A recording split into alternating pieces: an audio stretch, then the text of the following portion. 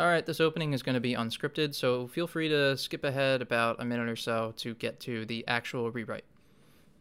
I want to do this because adventure movies are sort of the movies that got me into movies. I used to watch Indiana Jones all the time as a kid and was very, very obsessed, to the point where I made an entire board game for the movie Temple of Doom in the third grade as a school project.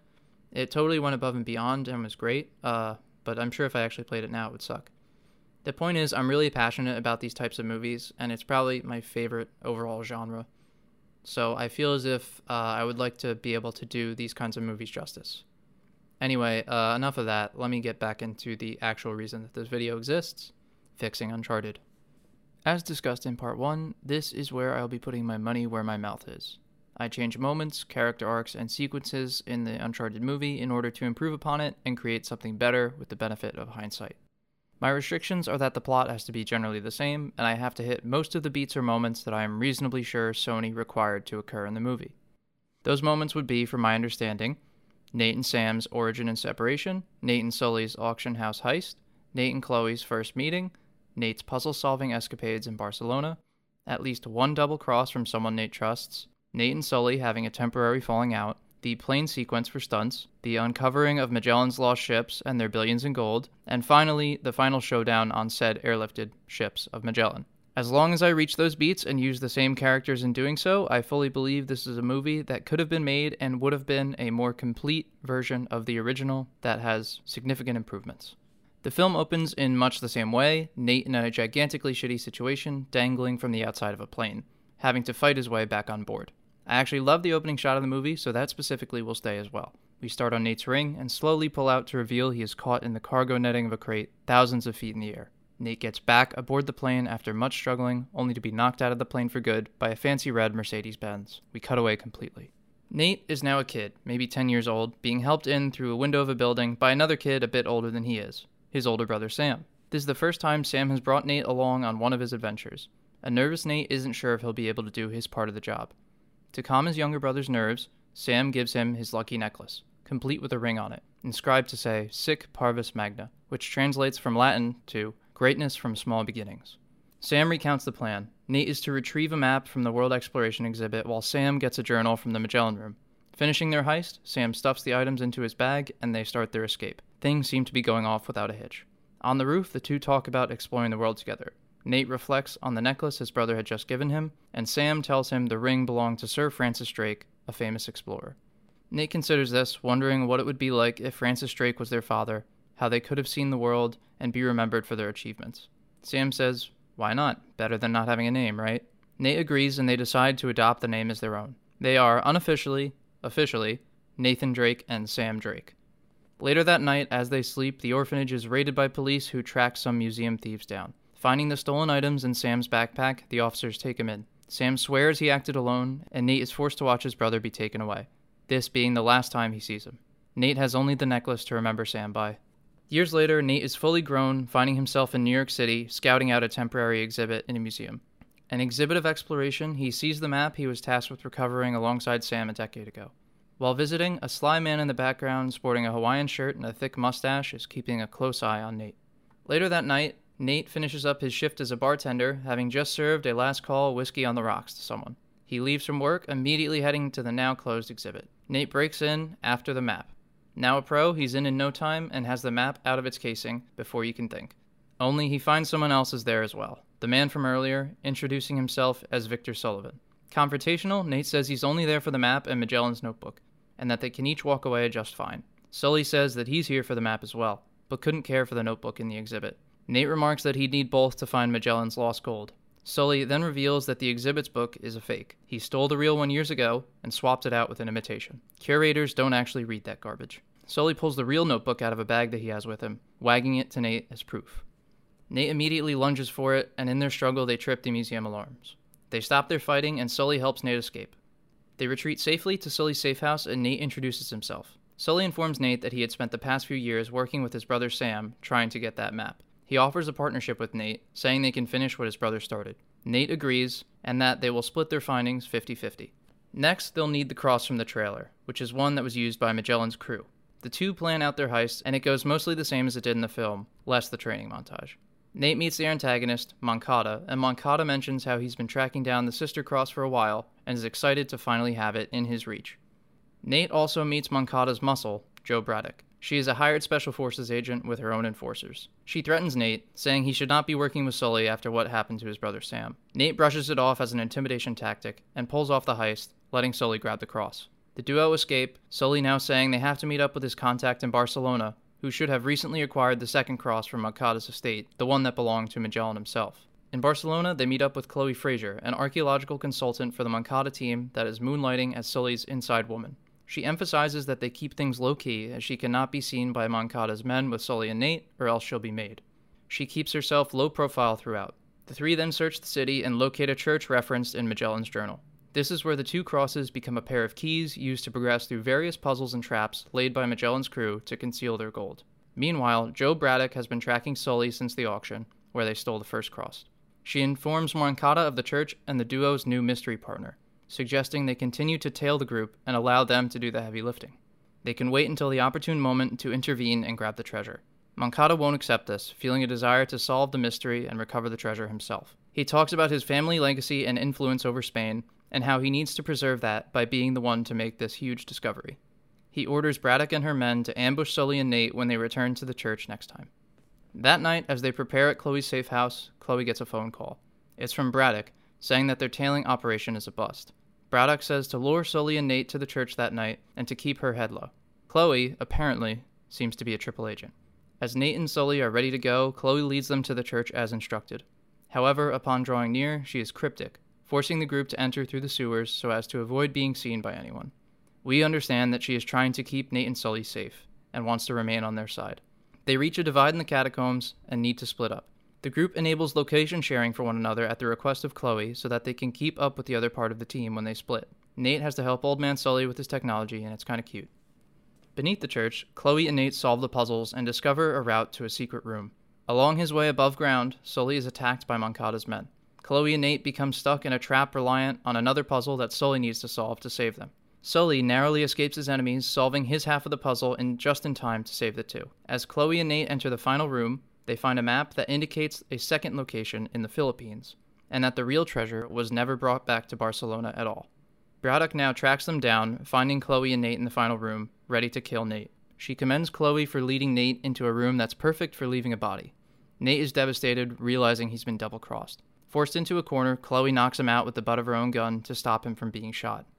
She hands off the new map to Braddock, ensuring that she'll finish Nate herself. As Braddock leaves, Chloe fires a round off into the wall, leaving Nate alive to wake up eventually.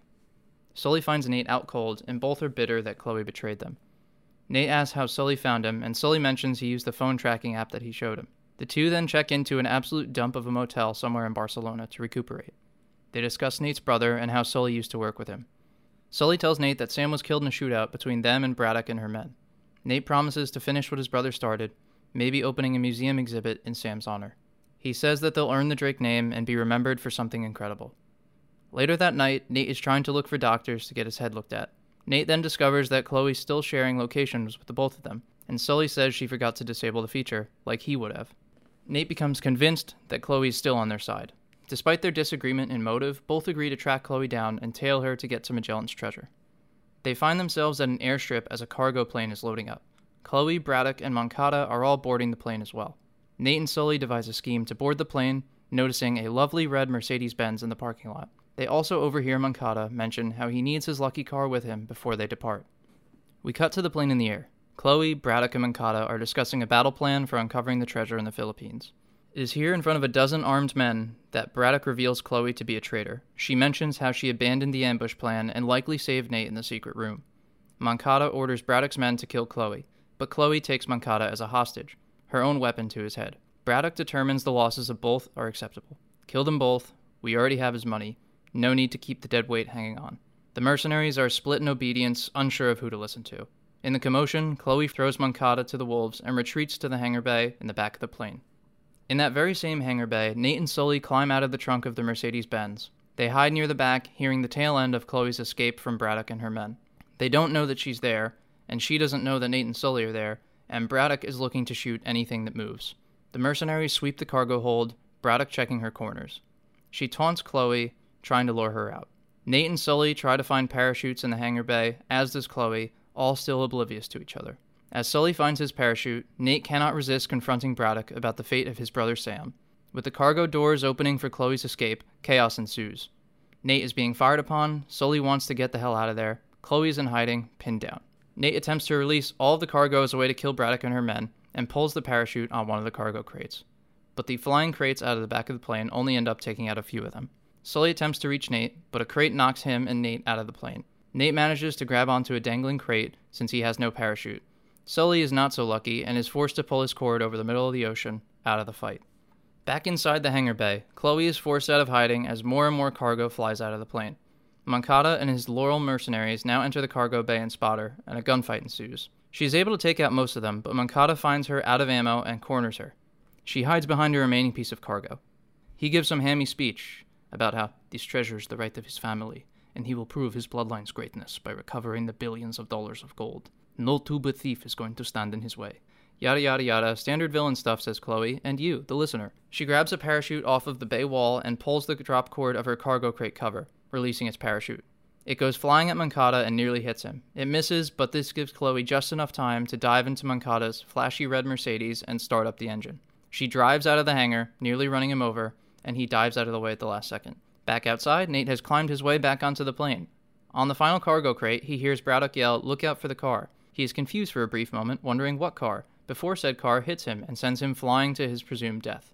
Now in their free fall, Chloe and Nate attempt to use her parachute, forced to hold on to one another a la the Get Smart movie. Except there are tears in her chute from diving through glass windows and being shot at, so they need a new plan. Chloe and Nate try to free fall and maneuver themselves toward a falling cargo crate, knowing the crates have parachutes for airdropping. They grab on and wrap themselves in the crate netting before barely pulling the chute loose in time and slowing their descent. They get a brief moment of reprieve before crashing into the ocean. Now they drift at sea for a while with no land in sight. Meanwhile, the plane has had a rocky landing on the Philippine island, with tensions high for the rest of the flight. Upon reaching solid ground, the antagonists are at a crossroads, and Moncada and Braddock betray one another. Their respective loyal forces now turn the island containing the treasure into a complete war zone, neither content to let the other walk away with the gold, each hell-bent on getting it for themselves and themselves alone. Back at sea, Chloe and Nate discuss their reasons for wanting to pursue this treasure. Chloe delves into how she had always loved history and how she used to work for employers like Moncada all the time. She grew untrusting over time, given how many people become willing to kill one another as soon as something shiny comes between them. She then admits she couldn't bring herself to fully betray Nate and Sully, because Nate seemed like he was different. Chloe then warns him that his good behavior could accidentally rub off on Sully. She then asks about the ring, and Nate tells her about the sic parvis magnum meaning, greatness from small beginnings.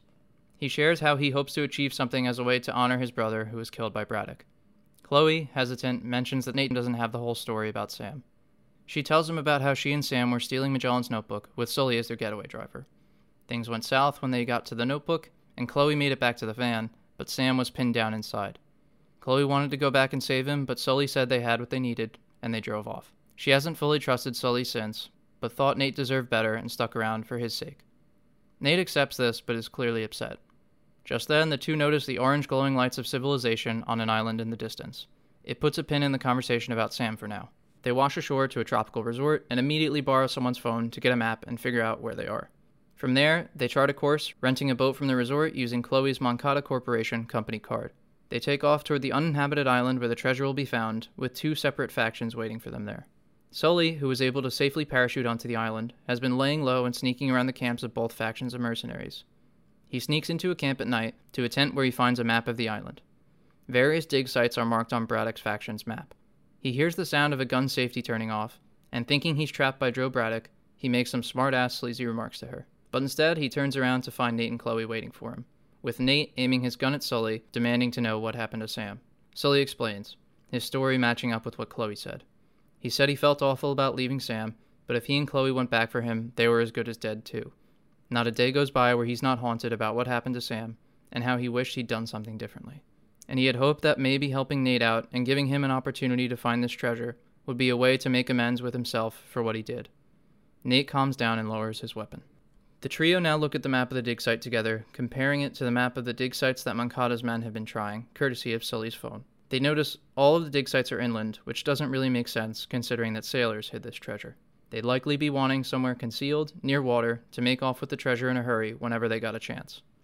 Using references in Magellan's notebook, they recognize a particular inlet from a sketch on one of the pages, figuring the treasure must be kept there. Of course, all of this commotion and excitement creates some noise, which alerts the guards of the camp. The trio has to make an escape through the base, but find their way out and hide in the jungle. Back in the camp, Braddock is reported to, her officer saying that the men still have eyes on the three. She orders them to keep their distance, but follow. Those three know where they're headed, so they'll just get tailed. She radios that all of her forces withdraw and mobilize to follow her and the main group. The next morning, Moncada realizes he has no reports from his men about firefights or conflict of any kind. He also receives word that Chloe Frazier's card has been used at a nearby island resort. He orders his team to mobilize, recognizing that Braddock's team must know where the treasure is, or at least be in pursuit of Chloe. He orders all of his men to track any movements from the known dig sites and triangulate where Braddock is headed from there. The stage is set for an eventual three-way standoff at the final resting place of Magellan's treasure. Nate, Sully, and Chloe find the location of the abandoned treasure, but they also come across a surprising amount of skeletons along the way. In fact, as they make their way into the collapsed cave once connected to the open ocean, it seems to be a trail of centuries-old bodies leading inside. Caverns with rotting bones, bloodied swords rusted over. They press on, finding an open, watery pit where the two ships from Magellan's voyage lie, beached and overgrown with moss and foliage from centuries of neglect. They also see a hole in the top of the cavern, from where rappelling ropes are being thrown down as I speak. Unarmed and not ready to confront Braddock or Moncada's men, they all stow away aboard the ships down below their holes. Here they find more skeletons, swords plunged into their chests, as bony fingers cling to gold coins and statues. Back outside, Braddock and her men have been making the preparations to airlift the ships out of the cave and return them to a boat they have waiting offshore. They secure the boats but are given communication from Moncada. Braddock and Moncada eventually renew their alliance, with both of their forces too depleted to successfully extract both of the boats alone. They reach a temporary accord, each party getting one of the two ships to themselves. Now working together again, Moncada and Braddock call in the high-capacity payload helicopters and begin airlifting the ships off of the island. Their men, along with themselves, fly back aboard the two ships. Moncada and Braddock are on the deck together. Below deck, their men secure and inventory the gold. A group of them uncover Nate, Sully, and Chloe, but are quickly taken out. Our trio secures weapons, ready to fight back as needed. Nate even finds himself a nice pistol holster to throw over his shoulders. They agree that they'll have to fight their way out regardless of how long they end up waiting, and elect to storm the deck now instead. Nate comments that he's always wanted to stage a mutiny, and they're off. The group engages in a shootout above deck. They buy Sully enough time to ascend one of the loading cables and get to one of the helicopters carrying the ships, and he will hopefully be able to pilot them out. We now realize that Braddock and Moncada are on the second boat, and we are watching the chaos ensue on the first boat with Nate and Chloe. Moncada goes absolutely nuts, declaring that he needs all of the treasure and will be unable to enjoy a single cent of his riches, knowing that any of those greedy thieves are alive. If we're doing the Rafe analog for Moncada, I figure we should use his best lines too.